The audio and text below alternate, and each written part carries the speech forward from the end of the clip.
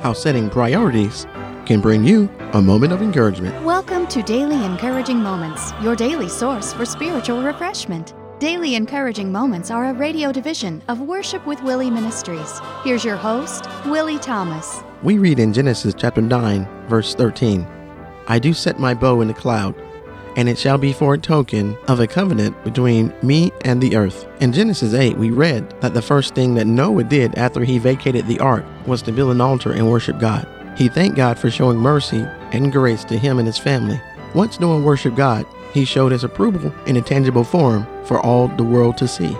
When we remember to acknowledge God before the storm, serve him during the storm, and worship him after the storm, he will set us approval for all the world to see in our lives. When God sets his seal of approval on you after a life of putting him first, you will no doubt experience victory and a moment of encouragement. For more information or to search our archive, visit www.worshipwithwillie.org/daily-encouraging-moments. Tune in again and stay encouraged.